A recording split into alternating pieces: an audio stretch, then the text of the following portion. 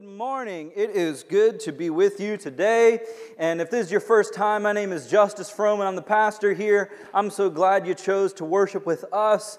And you are going to need a Bible. So if you could grab your Bible and flip to John chapter 10. We'll be wrapping up John chapter 10 today. We're going to be in verses 22 to 42.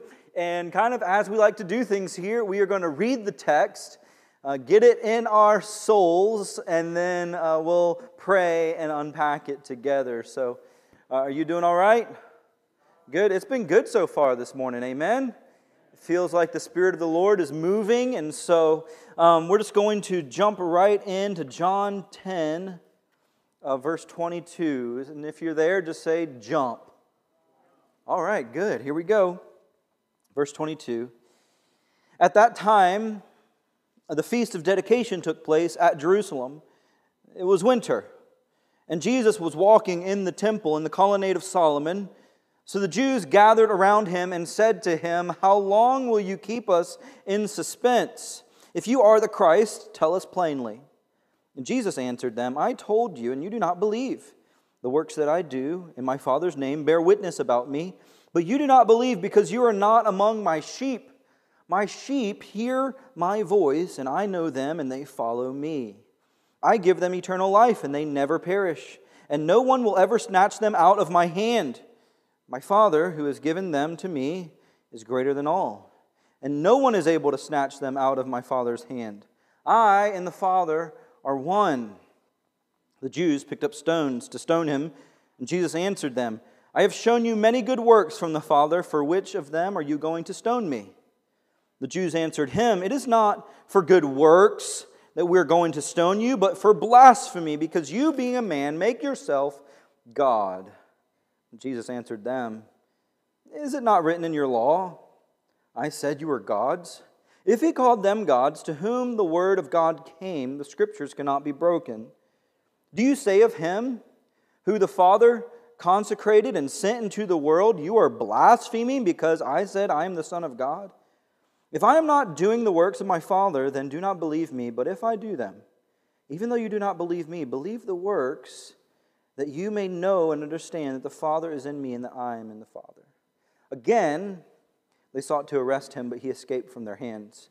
He went away again across the Jordan to the place where John had been baptizing at first. And there he remained. And many came to him. And they said, "John did no sign, but everything that John said about this man was true." And many believed in him there. This is the word of the Lord. Let's pray together. Father, I thank you, God, that you've gathered us today on the Lord's Day in your house, and that we get to spend time in your word. I thank you for everyone here, my brothers and sisters, that you've gathered us together to speak to us. I pray that you would. I pray that you'd guide our time, that you'd open our eyes to see, that you'd give us ears to hear and a heart to understand, and that you'd just draw us to yourself today.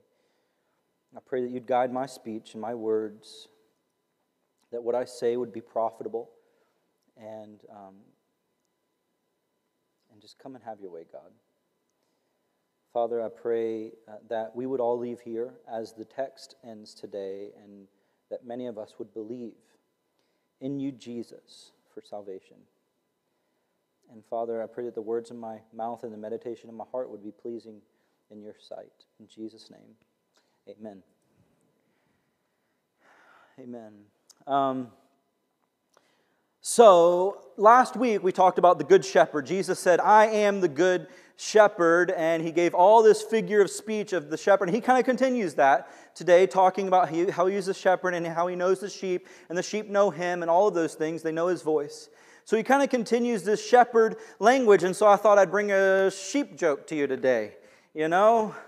So here's the joke. What do you call a sheep with no legs? A cloud. That's okay. I told that joke to a sheep once, and he said, "That's bad." Yeah, you love the preacher jokes, right? I never do that. I figured I'd try it. I don't ever tell jokes like that, but I thought that one was good. So what we see here is that John's reason for writing the book of John, the author John, his reason for writing his book is evangelism, and he's not hiding that. He's pretty clear about that. At the end of his book, in chapter 20, verse 31, he says, "I have written these things so that you may believe that Jesus is the Christ, the Son of God, and that by believing, you may have life in His name." And so he says, look, I've written all these things. I've written this whole account of Jesus' life so that you'd believe in Him, that He was the Son of God, and that by believing in Him, you'd experience a life, an abundant life, a full, eternal life. That's the purpose, and it's really clear in our text today. The whole text today kind of contrasts belief with unbelief, that there are some who believe in Him, and then there's many who don't believe in Him. And what does it look like? What's the purpose of believing? And it starts with this tension, this hostility from these Jewish religious leaders. So as we like to do, let's just go back verse by verse, back to verse 22. At that time, the Feast of Dedication took place in Jerusalem, and it was winter. The Feast of Dedication, this is the only time the Feast of Dedication is mentioned in the New Testament. And the Feast of Dedication was really remembering this time where in 167 BC, so before Jesus came on the scene, before this was written, the king of Syria invaded Jerusalem and desecrated the temple. So the king of Syria came in, desecrated the temple, made slaves of the Jews, and killed many of them, and put in just terror on them. And one of the things he did was he took the temple of the Lord, and he desecrated it. He set up idol worship. He set up a statue of Zeus, had people worshiping Zeus in the Lord's temple. He sacrificed a pig on the altar to Jupiter. And if you know Judaism, pigs were unclean, and so that was just grotesque. It was the abomination of desolation. It was a foreshadowing of maybe some things to come in the end times, and it's pretty crazy. So, I mean, if you go read about this period, these few years, it was horrific, the things that he did to God's people. So, but then Judas Maccabeus, which means Judas the Hammer. How many of you would like to have that name?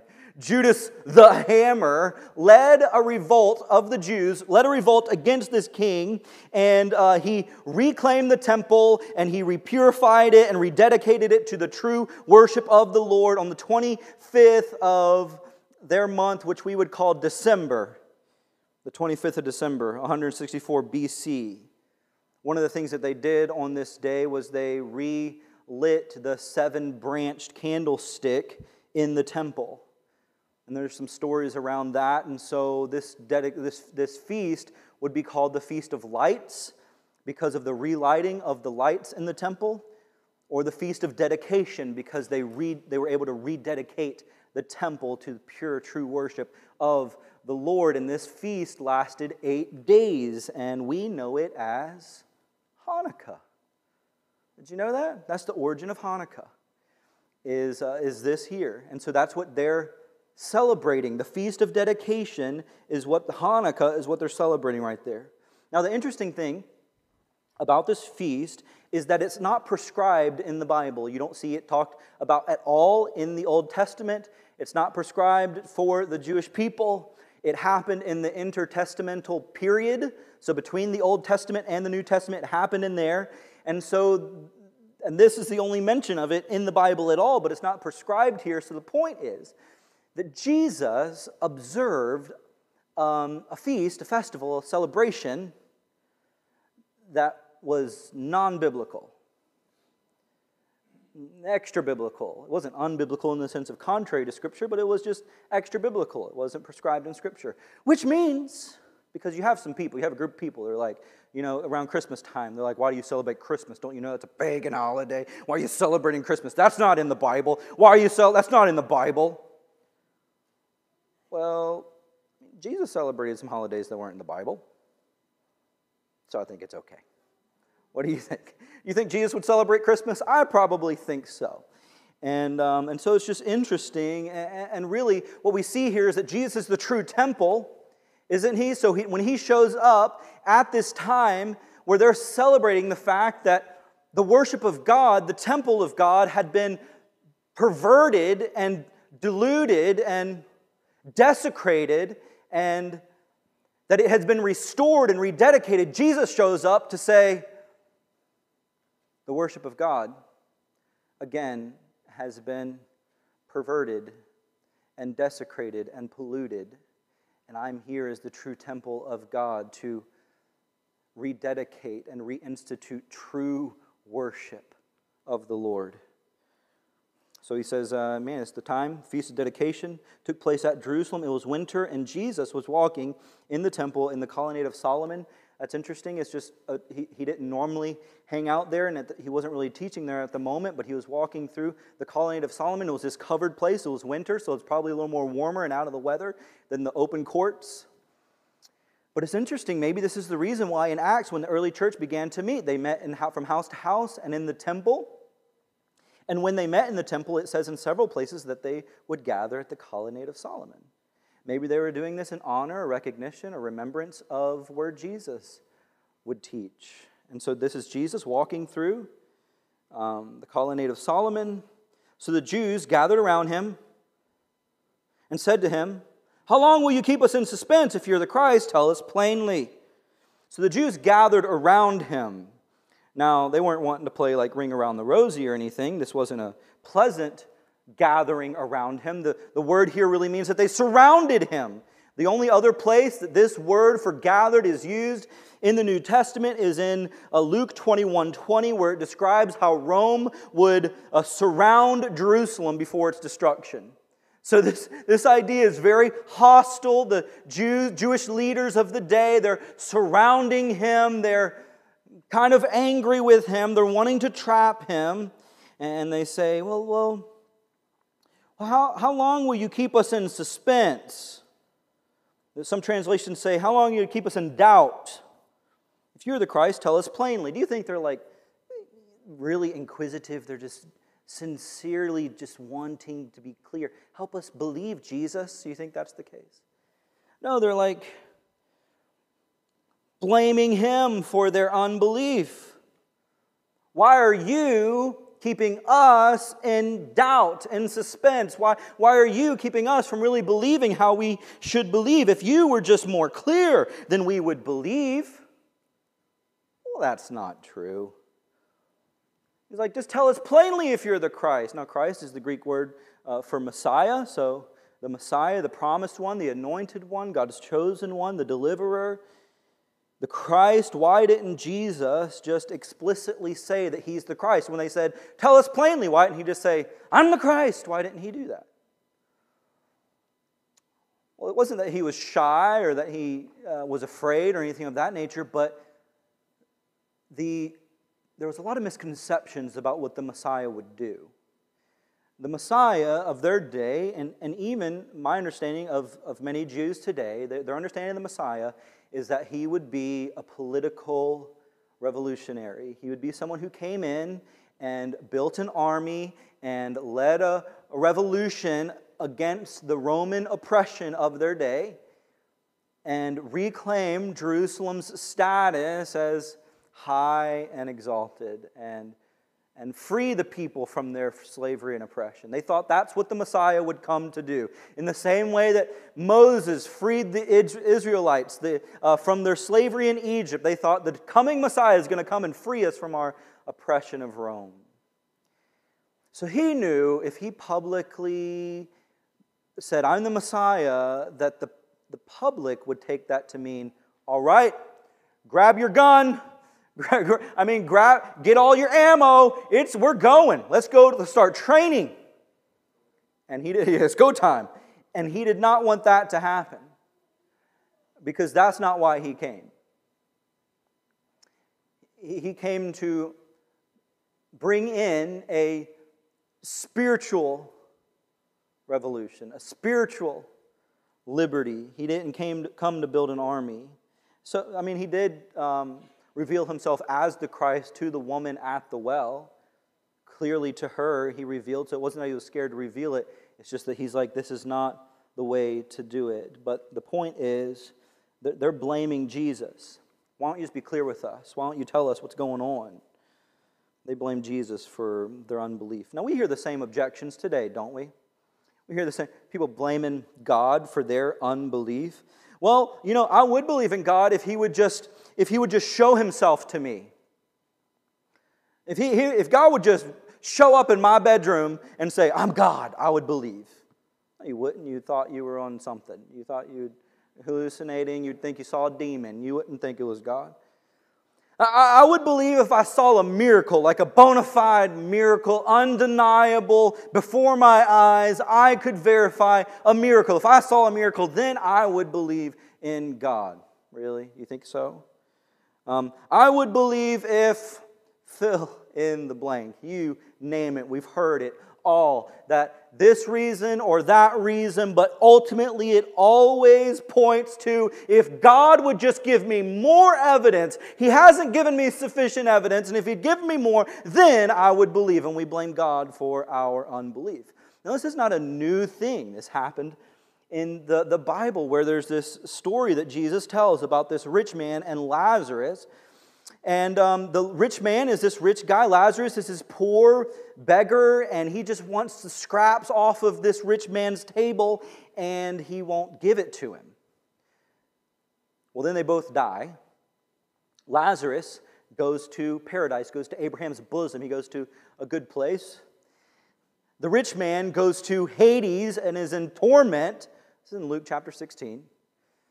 And then there's this great chasm. And so the rich man, being tormented, say, "Hey, Abraham, can you just send Lazarus down to bring some water to me, because I'm just, thirsty and tortured down here. It's so hot."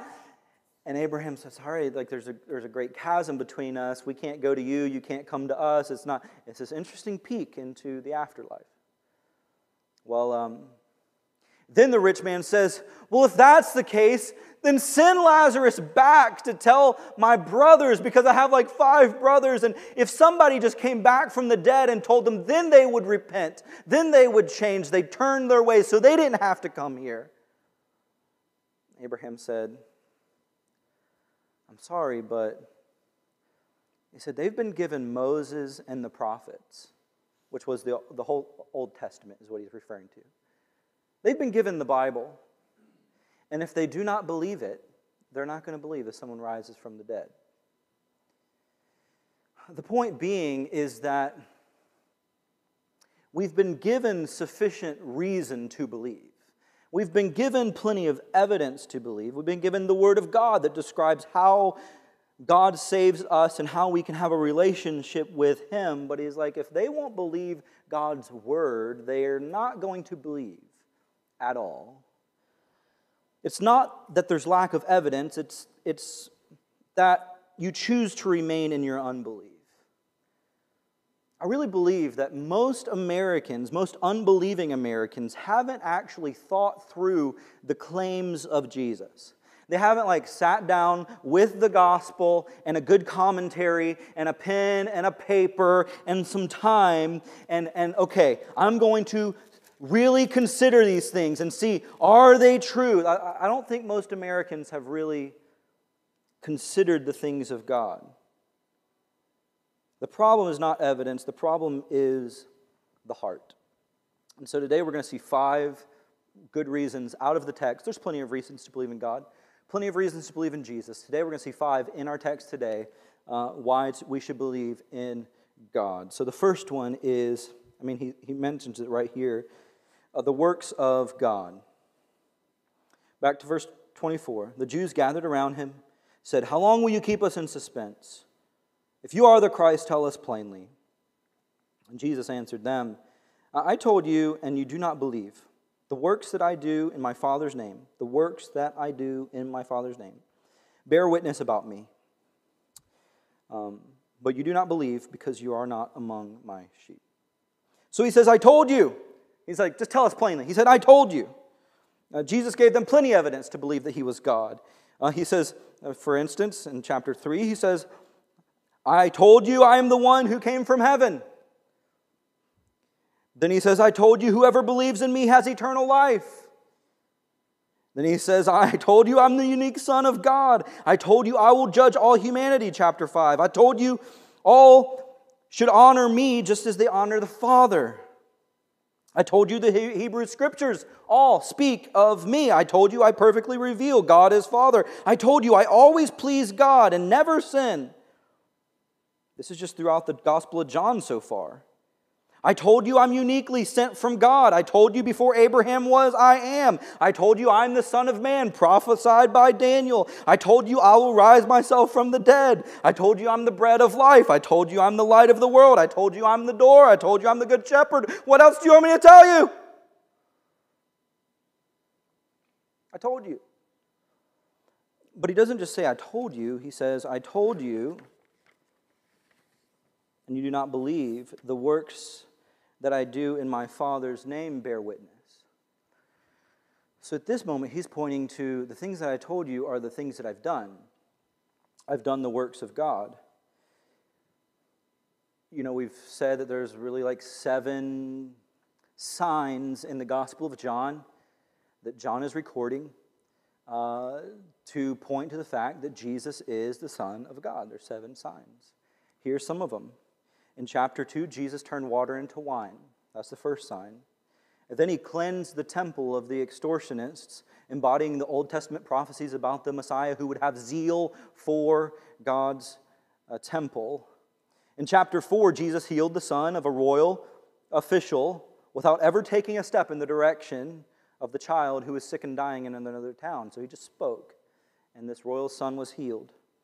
In chapter 5, Jesus healed a man who had been lame for 38 years. In chapter 6, Jesus miraculously fed 5,000 men and plus women and children. And then, after feeding the 5,000, he miraculously walked across the sea, walking on water.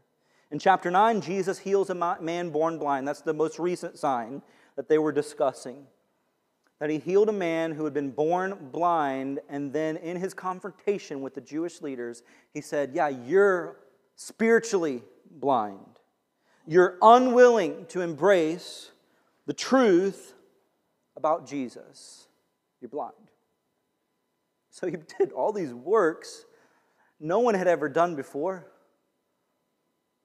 Especially the man born blind. There's no record in the Bible of anyone ever being healed of blindness from birth.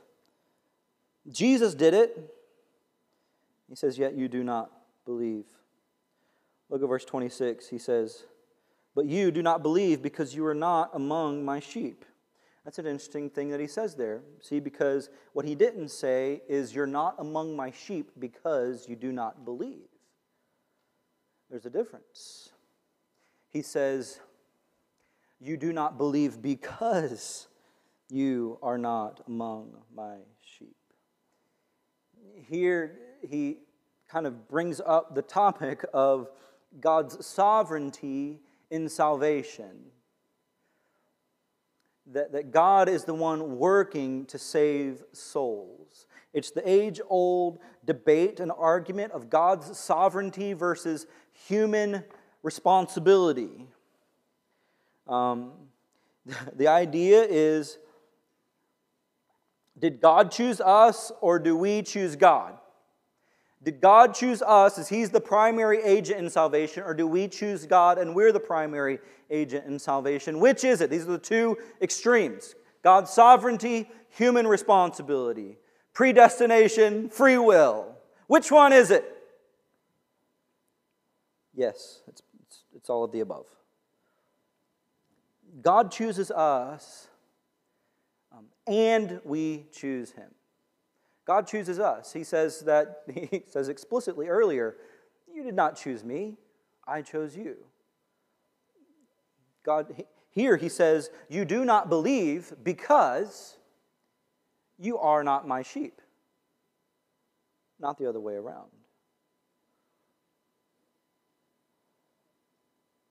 God chooses us and we choose Him, but I really believe the Scripture teaches that we can't choose Him unless He chooses us. We try to separate these two things, but Jesus interweaves these two things. God's sovereignty and human responsibility. So the idea is that if you're a Christian here today, you're not a Christian because you decided to be a Christian, although that might be what it felt like. You're a Christian because God worked in your heart and in your life to draw you to himself. And Jesus selects us, which is incredible. Isn't that incredible? Like if we choose God, it's like, man, I'm a mess, but I choose God because he's great. But if he chooses us, it's like, I'm a mess, and he still chose me. He still said, yeah, that goofball right there, I want him, come here. And he chooses us and selects us and draws us into himself, yet at the same time, we are fully responsible for our choices. You can ask God how that works when we get there, okay? So the works of God. The idea is this, that God has done so many works, Jesus has done so many works that prove that he is who he said he is, that he did what he said he did, and we can believe in him because of his works. The second thing is the ways of God. Look at verse 27. He says, my sheep hear my voice, and I know them, and they follow me. My sheep hear my voice, and I know them, and they follow me. How can I know if I'm a sheep of God? He just said, I don't believe because you're not my sheep. How do I know if I'm a sheep? Well, my sheep hear my voice, and I know them, and they follow me. So first, hear my voice. This is the calling. Like the relationship with Jesus starts with an initial call to salvation. Jesus said, hey, I want you, come to me, be mine, follow me. It's a call to salvation. Chapter 8, verse 47 says, whoever is of God hears the word of God. That we hear the call of God. But what's difficult is that the Bible describes how we're like dead in our sins and we're hard to the things of God. It takes a miracle. It takes gospel power to change us, to regenerate us from unbelief to belief. The great British preacher Spurgeon said this, it's so cool. It's easier to train a tiger to be a vegetarian than convincing an unregenerate person to the gospel. He's like, I bet I could go train a tiger to only eat kale before I, in my power, could convince an unregenerate unbeliever to believe the gospel. It takes the power of God. We need divine illumination and his Spirit to draw us. That's why I open my prayers oftentimes in our times together, that God, open our eyes to see, open our ears to hear. God, give us a heart to receive your words because we can't do it on our own. We need him. We need his power at work within us to call us to be his. So he says, they hear my voice, and then I know them. This is a relationship language, that he wants a relationship with us. He's not content with just being a distant deity. He wants to be near to us and to know us. There is no greater privilege than to be known by God. I mean, we're all seeking to be known, aren't we? Like, it's not enough to just know people, isn't it? It's not enough to just know people. We're not fully satisfied until we're actually known by people. Rory, my daughter, 4-year-old daughter, and I were watching this movie, Sonic the Hedgehog, like the new one. I don't know if you've seen this or not. I don't think this is going to be a spoiler because I'm not giving away too much. But the movie starts with Sonic, this hedgehog, the blue hedgehog. He goes to, he's like an alien apparently. He goes to Earth. And he's told that he can't be found out. He's got this power, no one can learn about it, so he's got to stay in hiding. So he's like hiding in the woods, from this small town, but he goes and looks, observes everybody in town. So he knows everybody in town, he knows what they do and what they like and who they are, and he feels like he knows them. But the whole tension at the beginning of the movie is that although he knows everyone in town, he's not known by anyone in town. And he couldn't be satisfied relationally until he was actually known by someone. And so in our relationship with God, it's not just enough to know God or to know things about God. He's like, I want to know you. I want to know the details about your life. I want to have this type of relationship with you. And then he says, they follow me. They follow me. But how? This is sanctification. That following God is a lifelong journey of discipleship. Sanctification is becoming more and more like Christ, maturing in this life as we follow Him. But how do we follow Him? He said, they follow me. How do we follow Him? Well, we follow Him by following His Word. Jesus says this over and over and over and over and over again. Abide in my word, abide in my word. Listen to my word. Actually, in John chapter 17, he says, sanctify them in truth. Your word is truth. So if he says, follow me, and following Jesus is a journey of sanctification, how do we do that? He says, sanctify them in truth. What does that mean? Your word is truth. It's very important to note in today's world where people don't see God's word as sufficient. People prioritize personal experience and mysticism over God's word. It's incredible how many people will say things like, God told me to do X, Y, and Z without ever consulting the Bible. It doesn't make any sense. You know, we have the objective, revealed Word of God, and I can guarantee He's not going to tell you anything that contradicts anything in His Word. So if we want to know what God told you, let's just go to what He told you. But somehow we elevate this idea of hearing personally from God over the sufficiency of Scripture to guide us into all truth. I'm not saying that God doesn't speak in other ways. He does. He does.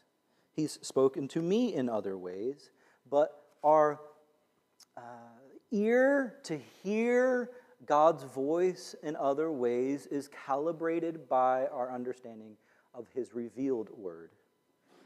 And many people don't believe the Bible is really enough. Man, I wish God would speak to me. If you want to hear God speak, just read your Bible. Read your Bible. If you want to hear Him speak audibly, man, that would be cool. Read it out loud. Read it out loud. And you will hear God speak audibly. You can do that when you get home today. We follow Jesus by following His Word. So immerse yourself in it. Immerse yourself in it. I mean, just make a daily habit of, I'm going to get some of God's Word in me today.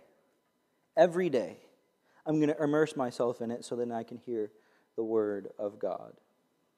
The idea here is that the way of God, the ways of God, is a reason to believe in Him.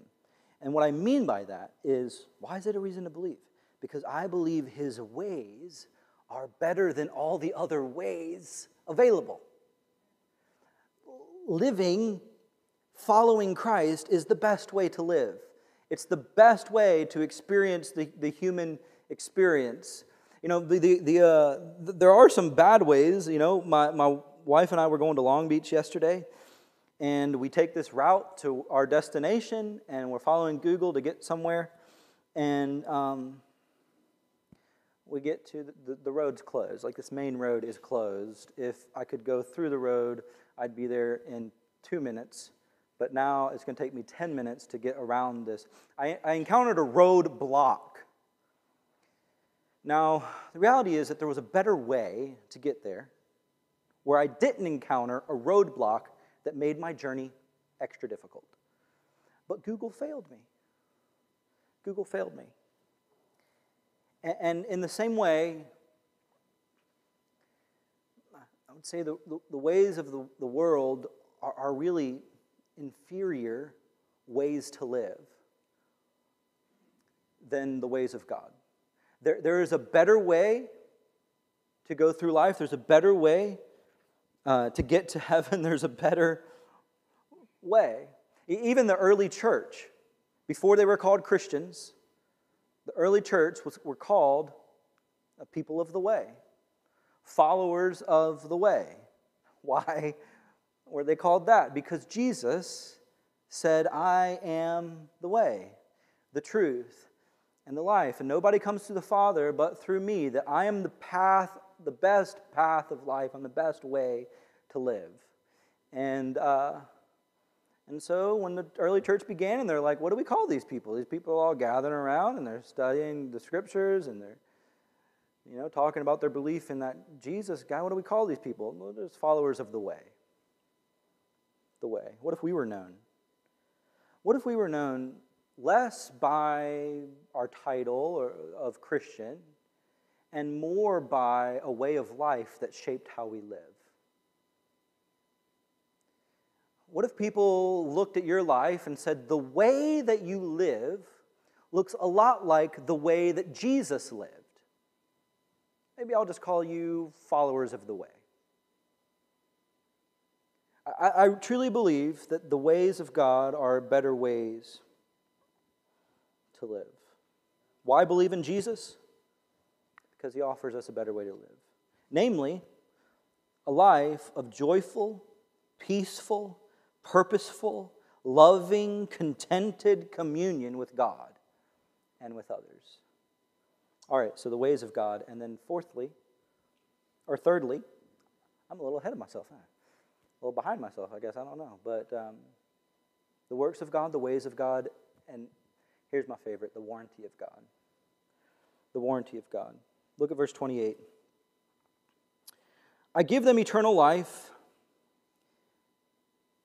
and they will never perish, and no one will snatch them out of my hand. I love that. He says, I give them eternal life. Salvation is a gift, remember? It's eternal life, meaning that it's permanent, it's never ending. But here's the thing, even though it is eternal and never ending, eternal life is really more about a quality of life that begins now than a quantity of life that starts later. It's a quality of life that begins now. It's not just when you die you get to heaven, it's also when you believe heaven comes to you. That He gives you the ability to live the abundant life of Christ, a better life. And He says, they will never perish. Man, that's quite a promise. He says they will never perish because no one will snatch them out of my hand. We're in good hands with Jesus. He says, you're never going to be snatched out of my hand. No thief, no enemy, no wolf, not even the devil. Nothing can take us out of His grip of grace. And Romans tells us this. In Romans 8, verse 31 says, what then shall we say to these things? If God is for us, who can be against us? He goes on later in verse 38 to say, for I am sure that neither life nor death, nor angels nor rulers, nor things present, nor things to come, nor powers, nor height, nor depth, nor anything else in all creation will be able to separate us from the love of God in Christ Jesus our Lord. Like we have this blessed assurance that Jesus is mine, that I have the warranty of God. But we have mixed relationships with warranties, don't we? Don't we? Because many of us have had bad experiences with warranties. Maybe when you just see the word warranty, you're like, ugh. Like many warranties are called limited lifetime warranties. Emphasis on the limited. These are limited lifetime warranties. And most of the time, your warranty gets voided because something you did wrong. You ever read your warranty? It's incredible how many things will void the warranty. Limited lifetime warranty. If you open it, the warranty is voided. It's incredible, but it's usually a result of something that you did wrong, that your warranty is voided, whatever warranty that you have. But on the other hand, Jesus gives you an unlimited eternal warranty for your soul. And you cannot void it because you did not earn it or purchase it. It was a gift of God, and He makes good on His warranty. This is the idea of eternal security. He goes on, I give them eternal life, and they never perish, and no one will snatch them out of my hand. My Father, who has given them to me, is greater than all, and no one is able to snatch them out of my Father's hand. I and the Father are one. So he says, so you can't snatch them out of the Father's hand. So he says, my hand, you can't snatch them out of my hand, and then you can't snatch them out of my Father's hand, so you're double covered. You're double covered here. And he says he's greater than all. How can we be sure and confident in His warranty? Because He's greater than all. He's strong to save and He's strong to secure. We are saved by grace and we're secured by grace. My salvation is not contingent on my ability to hold on to Him, but His ability to hold on to us. It's not our grip of Him, but His grip of us. I heard someone say that a lot of people say once saved, always saved. And they prefer when saved, always saved.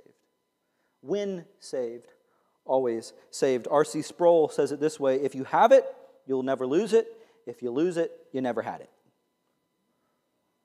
A true faith in Christ is persevering, fruit-bearing faith, and that person is secure. True faith is a following faith. It's a habitual, lifelong faith that is marked by living in the ways of God. But if you're in Christ, you're secure. You have the hand of Jesus and the hand of the Father who tightly hold on to you. And they say, no one can snatch you out of our hand. He even kind of enforces this by saying, I and the Father are one. I and the Father are one. That they're one in nature, but they're distinct. He distinguished Himself from the Father. But that they're one in nature, they're God. The Lord our God is one, the Scripture says. But we see distinctions between the Father, the Son, and the Holy Spirit. This is the Trinity, that God is one in nature, but three persons.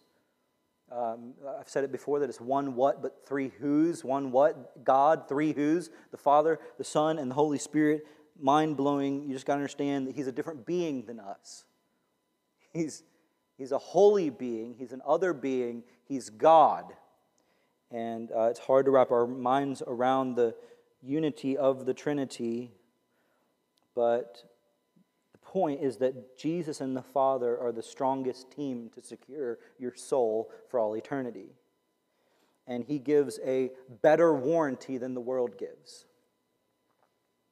Like we have security of our salvation. Like think about, have you ever ask an unbeliever friend of yours what happens when they die? Just prod about what kind of eternal security are they experiencing? What warranty do they have for eternity? What happens when you die? And you'll hear things like, anybody? You become an animal? Yeah, we get reincarnated. If you're good, you come back as a lion. If you're bad, you come back as a squirrel. But yeah, we'll just come back and get another shot. Reincarnation is one. Anybody else? What happens when you die? Nothing. We just cease to exist. Well, that's very hopeful. I bet you get up in the morning saying, man, I'm so glad that I just ceased to exist after my few years here. Anybody else? What happens when you die?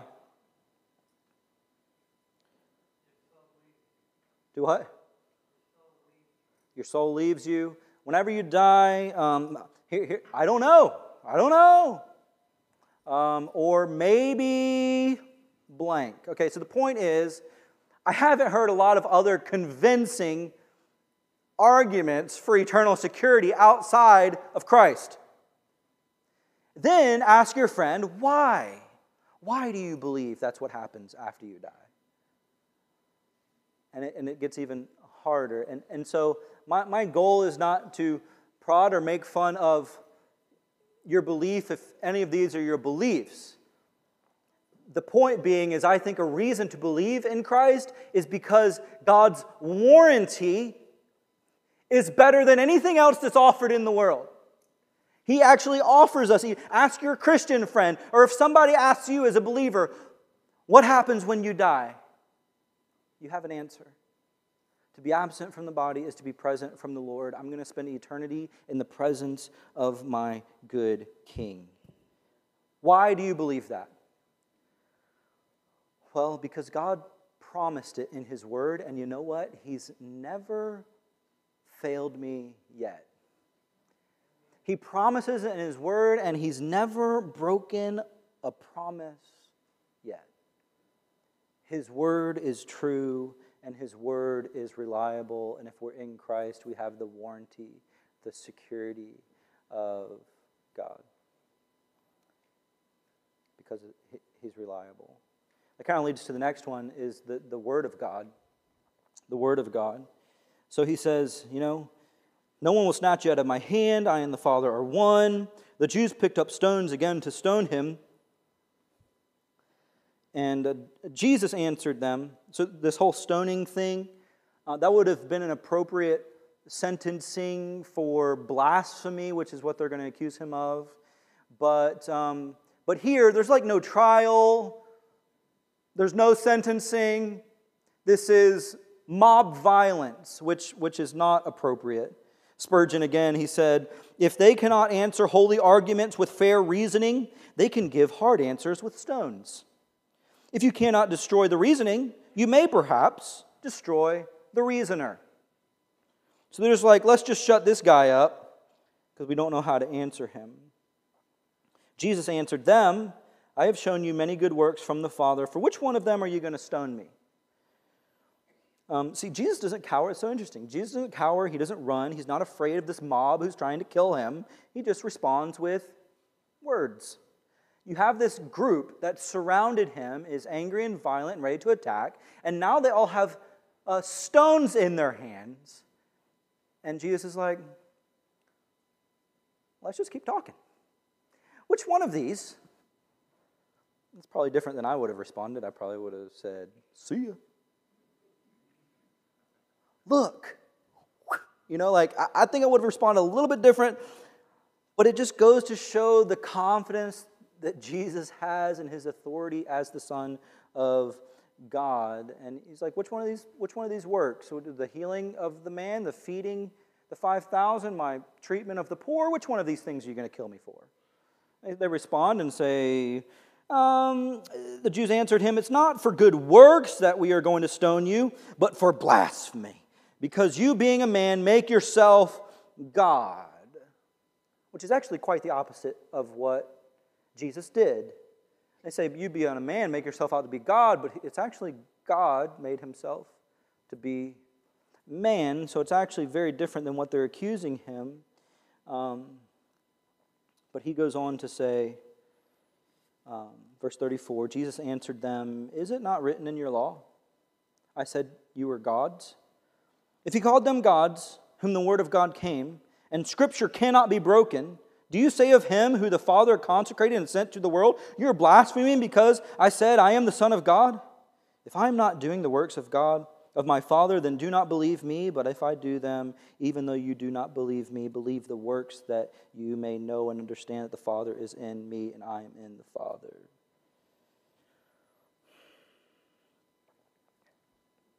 So He immediately references Scripture and quotes Psalm 82, verse 6, which says, I said, you are God's, Son of the Most High, all of you. This is speaking to judges. And He's talking about how, as judges, they are acting as little gods. One commentator said that is gods, lowercase g, in the sense that they have been given the divine charge to execute a God-given office. That a judge acts kind of like a little god because he has the authority to sentence people, life or death. Like he can completely change your life whenever you get in front of a judge. And so in Psalm 82, it refers to these human judges as little gods. And Jesus here is giving this lesser to greater argument. He says, it's in the Bible that God calls people, human beings, gods. Not in the sense of divine, but in the sense of operating in a God-given office. So it's in the Bible, and there's a historic precedence for it, the lesser. So then how much more, and you didn't stone them for blasphemy, claiming to be God. So then the greater, but the Son of God made manifest, the Holy One sent by God, the Messiah, you're gonna stone me for blasphemy. He used this lesser to greater argument. But it's so interesting. He says the Scriptures cannot be broken. It's not false. It cannot be annulled. Scripture is trustworthy. It's interesting that when Jesus is looking for a greater authority to appeal to, He's like, all right, you have your word, I have my word, which He is the word of God, so this is quite a unique situation. But He's like, we have your word and my word. What does God's word say? When Jesus is looking for a higher authority, He appeals to the Scriptures. Jesus had a high view of the Scriptures. He said, heaven and earth will pass away, but my words will never pass away. Not even a jot or a tittle. Like, a tittle? Not even a tittle.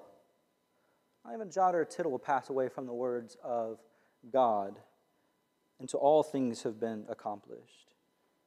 Man, He had such a high view of Scripture. It was an authority above all things, and He appeals to it, and we should too. We should too.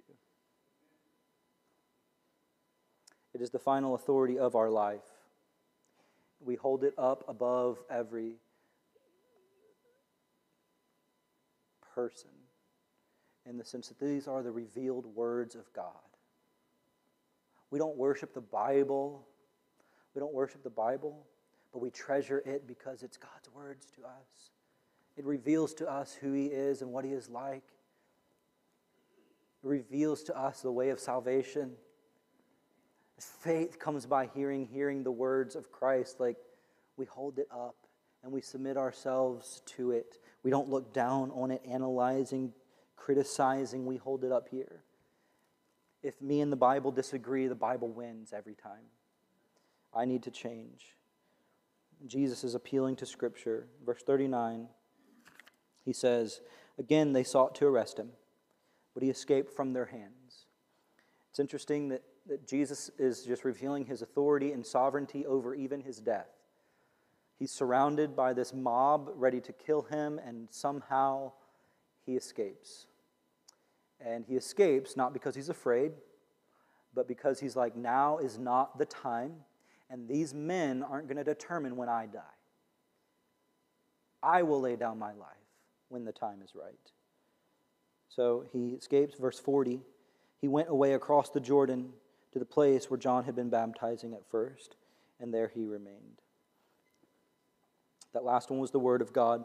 So the Word of God. We can believe on Jesus because we have the words of God that point us to Jesus and tell us that He is the Son of God and salvation is only found in Him, and faith comes by hearing, so that the Word of God can convince us that He is the Messiah. And then the witnesses of God. This is the last one. So verse 40, he went away across the Jordan to the place where John had been baptizing at first, and there they remained. At this time, John had been dead for a little while, so John was no longer on the scene, but this is where John's ministry started. This is kind of where all the things began. And this, verse 40, is the end of Jesus' public ministry. This is the end of His public ministry. Chapter 11 and 12 are this transition between His public ministry into His passion. And so we'll have a couple transition chapters, and in chapter 13, we'll pick up the passion of Christ, where He begins His journey to the cross. But here is the end of His public ministry. It's interesting that His ministry began and ended with references to John the Baptist. And so He left this kind of Jerusalem, and He went to the Jordan, where the place where He had been baptizing at first, and there He remained. He left not because he was afraid. He left to prepare for the next greatest battle. He wasn't scared of these men. He left to prepare for the next battle. He knew he was going to the cross, and he had to get ready for that. And so he withdrew. But here's the idea, is that sometimes you need to leave the hostile people alone and move to someone who's more open to the Lord. Like you notice, he left these people who were trying to kill him, didn't believe, but he moves to a place where people are more open to him and many believe in him. And if you're dealing with somebody, you're trying to share the gospel with somebody, you have somebody at work or somebody in your family who's so hostile to God, and every time you talk about God, they just get angry and they can't stand it, and they just want to argue with you, and they've learned some things out of a book they read one time, and they give you some arguments, try to poke holes in your faith, and they're just wanting to argue all the time. And it's well, I don't have to feel pressure to change that person. That's the Holy Spirit's job. And there might be a right time where God prepares them to hear the gospel, but right now is not the time. And it is okay. Jesus did it. It is okay to say, thank you for your time. Appreciate your words. But maybe we'll stop talking about this. And I'll move on to someone who is more open to the gospel. There's plenty of people who are ripe to the things of God. Their heart is ready. They're eager. They're willing. There's people out there that are just wait. They don't know they're waiting, but they're just waiting for somebody to tell them about Jesus. And they'll believe. And sometimes it's okay to move away from the people who are hostile into the people who are more receptive. It's okay to say, now's not the right time for you. Verse 41, he says, and many came to him, and they said, John did no sign, but everything John said about this man was true. It's interesting. They say John did no miracles. John did no signs. All he did was point people to Jesus. Yet, he had a major influence on people's lives even after he was dead. Even after he's dead, the things that John said to people resonated so much with them that they were ultimately led to the Lord in this moment because of things he said. And he didn't do any miracles.